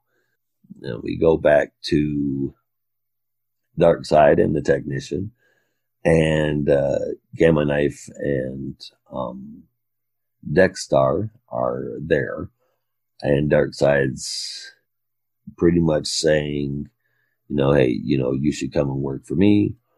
And Gamma Knife is finding out that she's not real. That if So time confusing. if time travel, right? If time resets, she won't exist anymore because she already died, because Susie Starr died. She's supposed to be Susie Starr, but she's not anymore, or something along those lines. I don't know. But it's really weird. In any case, Darkseid is amping up and almost done. We've got a lot of marbles floating in the sky now for some reason. Yeah, it's just some of that crazy background work that he does, and I enjoy it. I think it works for what we're looking at here, this cosmic odyssey stuff. So back to the Justice League, they are getting everything exactly where they need it to be, doing everything exactly what they need to happen, and poof, they open up the portal, and Starfire is back alive, Azrael is back, Cyborg is back, and they've got to catch them all up real quick. There's another Jessica Cruz, so now there's 2 Jessica Cruzes, and it makes it difficult because they're both dressed exactly the same. Yeah, I wish a little bit of a difference from when Darkseid zapped Jessica to a past stuff. I wish we could a little bit of a difference. Yeah, I mean, so always have the text box be different. Yeah, or make sure that you're always showing one of them with a ring on. That's a good point. But in any case, so they're catching everybody up and saying, look, this is the plan. We got to go kick the hell out of them. They're rushing to the provisionist chamber, and Darkseid is saying, fire it up. It's time to go. They say history is written by the victors. Who is the victor now? And Arla Hax, the technician, says Darkseid is. So the sphere of the gods on the edge of the new multiverse is popping up again. And yeah, that's what he was looking for. Apocalypse is now reborn. Mm-hmm. Now he wants a redaction of universal history, meaning he's going to take a big black magic marker and cross it all out. And everything that was in Sepulchre is being pushed out of the ghost world realm and back to their original location. And they're like, well, that's a good thing, right? And she says, Jessica answers herself and says, no, it's bad. It means Darkseid has activated the revision mechanism. We need to go. He's already begun to edit the universe. Destroy the mechanism, deny Darkseid, or die trying. We see a flash of everybody flying towards the camera, so to speak. The whole team. And it says, next issue, Apocalypse Rising. So I really didn't see it getting this far with Darkseid actually firing up the machine. So that interests me. The weird backstory. Excuse me. The weird backstory with Gamma Knife. I'm interested in that. I'm glad to see worry on Dexter's face instead of jumping at the idea of abandoning his team, even though he's a Red Lantern. Yeah, because oh shit, I want to join him. No, he's a bad guy. He's mega bad. Bringing back everybody from the past. These were all great ideas woven into the story, and on top of it, it was really good art. A lot of people aren't liking this book at all, but I've liked it, especially over the last quite a few months. And I'm giving this book an 8.5 out of 10. I tolerated the book at first with it having just Cyborg, Jess, Starfire, and Azrael on the team.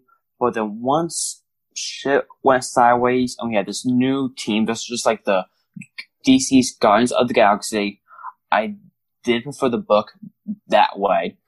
So, that team was so great, and hopefully next issue, Gamma Knife, something happens so she doesn't actually die. Hopefully something happens, so she stays on the book because the whole roster is great.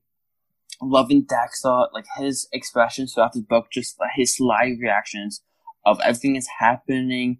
I don't know if it was meant to draw that way or not, but he was like, "Oh shit, what's now happening?" Like he was like, my reaction, just what his reaction was, like shit's going sideways very fast through this whole entire book, and I'm enjoying it. I'm gonna be set again. Mr. Talkman, I'll be sad when this book goes. It's a fun outer space book with like just the fact that this book was in so great of a story with what the characters they had with Blackfire, Dexter, Jess. That was a great team. You had Orion. Yeah, I agree. I'm just hoping like once this book ends, they still form the team, and we see them every once in a while in like the other books. But like when I say form the team, I mean like have Cyborg, Starfire, and Azrael back on Earth, but then have like the JLO that we haven't been seeing, the legit team, the actual team. That would be cool. It's always fun to see like not full on villains, but like the anti-heroes try to be good. Have their like, for example, Scarlet Spider a few years ago, he saved a woman, but then he charged her $50. And it's like, you don't have the money, give it to me by this day. If not, I have your address. I know where you live. I love seeing like a anti-hero who isn't very nice about it, but will still do good. Like, does good more of a realistic way, in my opinion. Like, you want something in return. I gotcha. I give this book a 7.5 out of 10. All right. And now we're going to go ahead and move on to the final book of the night. That's Dark Knights, the main event. Dark Knights Death Metal Trinity Crisis #1. Man, you know, I just don't think they put enough words in that title. It retailed for $5.99, written by Scott Snyder, art by Francis Manapul and Ian Herring, with letters done by Tom Napolitano, and the cover was done by Manapul as well. With Superman freed from his new apocalypse prison, the classic Trinity lineup is reunited and ready to rock. Wonder Woman, Batman, and Superman amp up their power to launch an assault on Castle Bat, and that's just the warm-up act. 3 walking nightmares are hidden deep inside the fortress, but these dark multiverse versions of the Anti-Monitor, Superboy Prime, and Darkseid hold the key to humanity's survival. The Justice League have to face down their old nemesis, but will round 2 be the end for our heroes? Good question. So this, straight out of the box here, this was, okay, so all of the extra stuff that they have released alongside Death Metal, I have not liked. Yeah. All of it, I've thought it was, even if there were parts of it that I didn't hate, it was very obvious all of it was nothing more than a cash grab.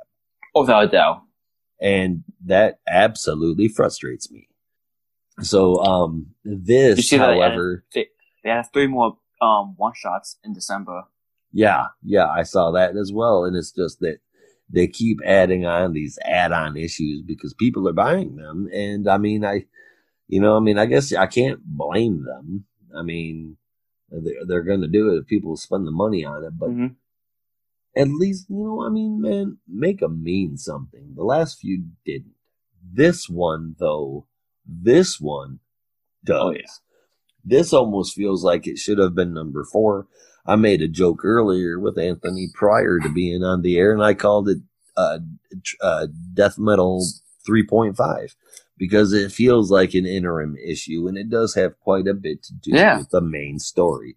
And it progressed it too, which is like really a shocker. So the opening with the art by Francis Manapul, who I do like. I do like Manapul's art. It's a little old school for me, but done with like a new school kind of spin to it. And I can respect that and enjoy it. It's not what I would probably prefer Ruckas over Maniples, but not by much. In any case, what I'm trying to say is the art looks great. We get a lot of narration, a little narration with a lot of art going, talking about, basically what it means in DC for a crisis. And they're all coming together because their job is to win multiple crises at once. So again, we're seeing the plan laid out between all of them. Mm-hmm. The plan is basically that Batman, Superman, and Wonder Woman are going to break into Castle Bat, and they're going to be able to do that because everyone's favorite alien starfish, he's not a starfish, psychic, is Jarro, and he's going to use his psychic abilities to cloak them from detection while they're inside. They're going to try to find the 3 crisis worlds, capture that energy in some Alfred boxes, and hijack it out of there. They're going to bring Harley, Swamp Thing, and Hex too. Mr. Miracle has built a psychic amplifier for Jarro, and it looks like a jar. And that's one of my favorite lines in this entire thing is Mr. Miracle introducing it. Made from glass from the fire pits here on Apocalypse and 8th metal bindings, so it should increase your telepathic abilities at least 5-fold. And Jarro says, and of course it looks like a fucking jar. I thought that made me laugh out loud. So and in the next page, if you look at Mr. Miracle's face, he's like, oh, oops. Right. He's like, oh, my bad. Yep. And I love Jarro's personality. He's so cool. And I mean, I really love his relationship with Batman too. I wish there was more interaction between the 2 of them, to be honest with you. But so the plan is continuing to be laid out to everybody, and they're heading on over and to the Castle Bat, the living headquarters of the Batman Who Laughs / the Batman Hatton / the Darkest Night / the next goddamn name he's gonna have. I don't know. So we have a really cool watercolored page here.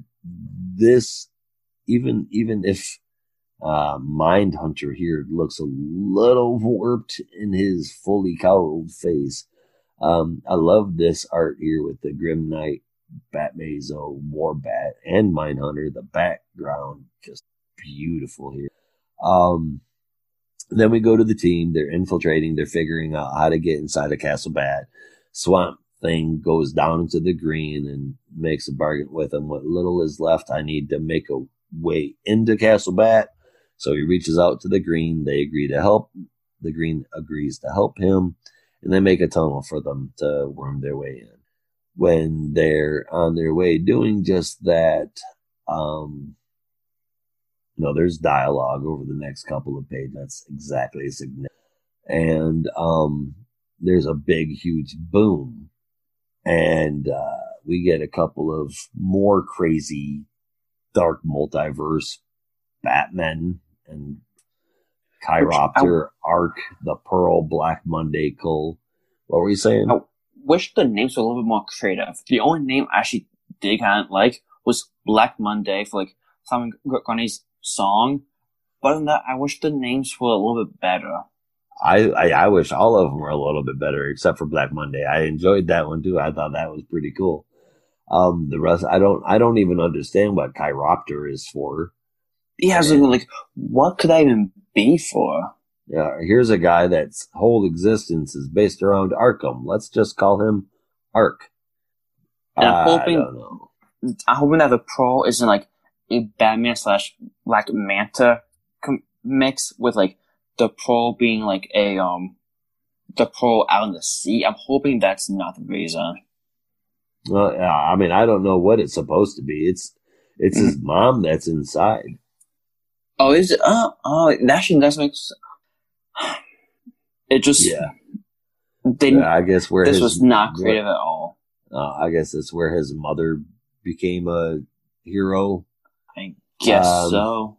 But they're there fighting, and it's working. Some of it's not. They get into Castle Black, and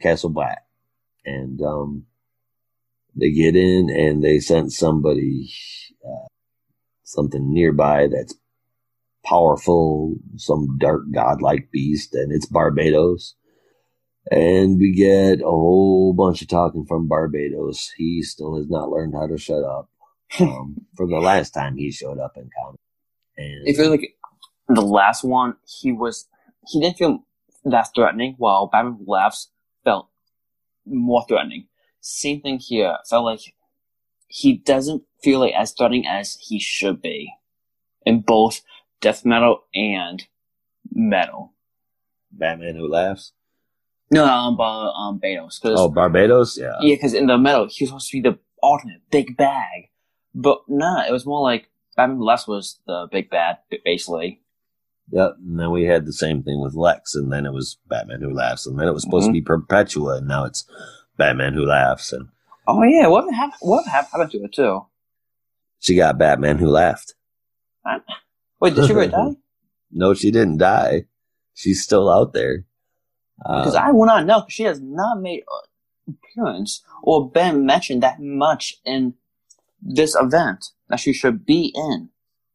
Other than them talking about wanting to take down her throne, and that's how they're going to gain the universe back.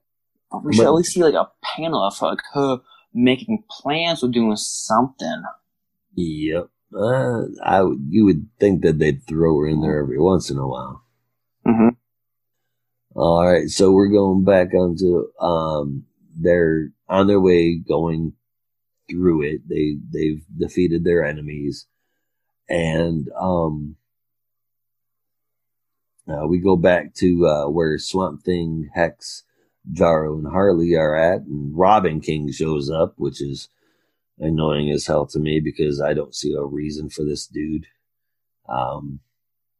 Makes no sense at all why he's called that too. I don't know. I don't understand anything about why he's called this. Generally not a fan of when they use fur or feathers on superheroes, with the exception of Hawk and Dove. But in any case, he shows up and he says that he's got his utility belt and he's got something special for each of them. Jarro, Swamp Thing, Hex, and Harley. We go back to the heroes. They're telling each other that they're going to win this one. We go back to the cave, and Robin King is true to his word. He seems to have some issues. Jarro can't psychically control him. He's poisoning Swamp Thing with rot that's coated in the blood of Anton Arcane, which is definitely not good for Swamp Thing. Harley and Robin are fighting it out. Takes out Jonah Hex too. Yeah, one bullet. Then he takes out Jonah Hex with a bullet that's designed to shoot dead people. He dissolves in the wind, I guess. Remember, expendable or not, everything matters, he says. That's his last words. Swamp Thing is pulling the wall down so that Robin King can't follow them. Jarro is worried because he needs to be close to the portal to guide them back. And they're traveling through knowing that they need to go each take on their own crises. Mm-hmm. And the crisis on Infinite Earths is the one that Batman lands on. And it's solid white. It looks odd as hell. The Anti-Monitor, Batman says, "Get off me. Where the hell is everyone? Where is the Anti-Monitor?" And it's just this white goo that's coming up and holding him, and the goo picks him up, and the Anti-Monitor says, "Don't you recognize me?" And then the next one is the Final Crisis.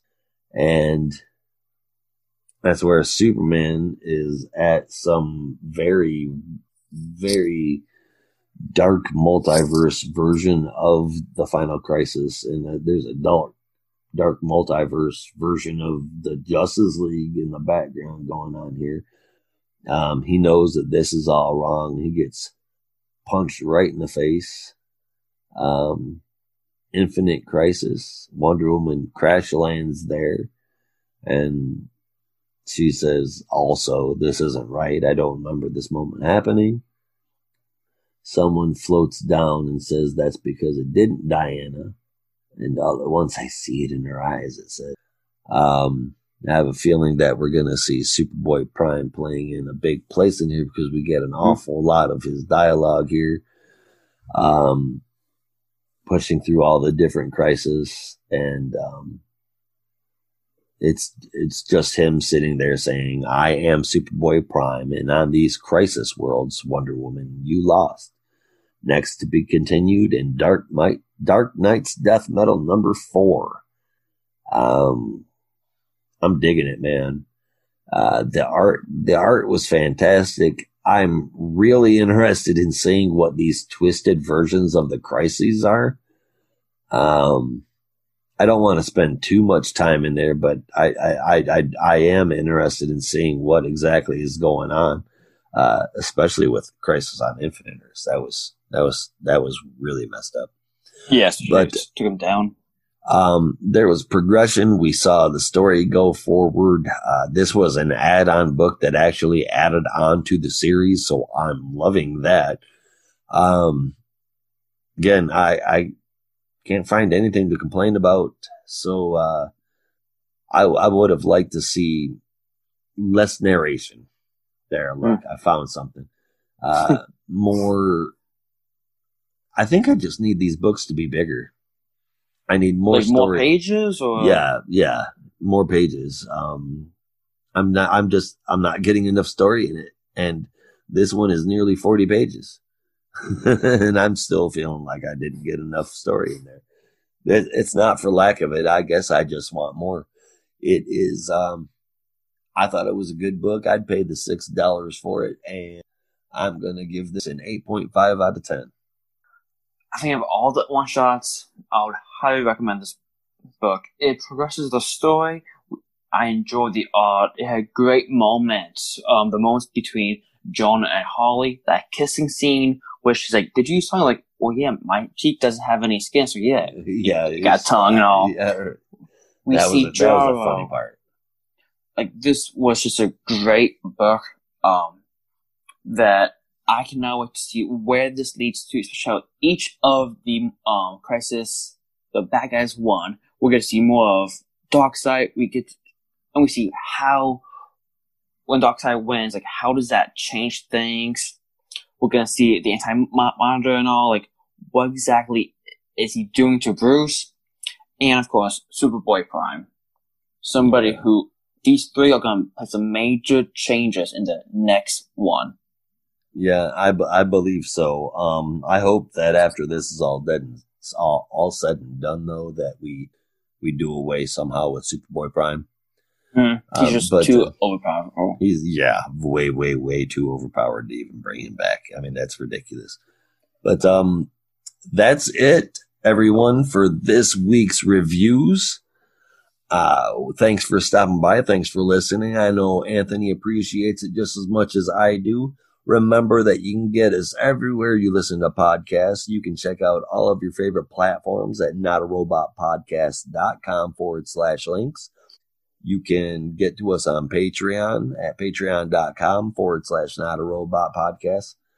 And you can, that will get you early access to all of our shows and additional content as well. And it'll make us want to make more content. So you'll be giving us motivation.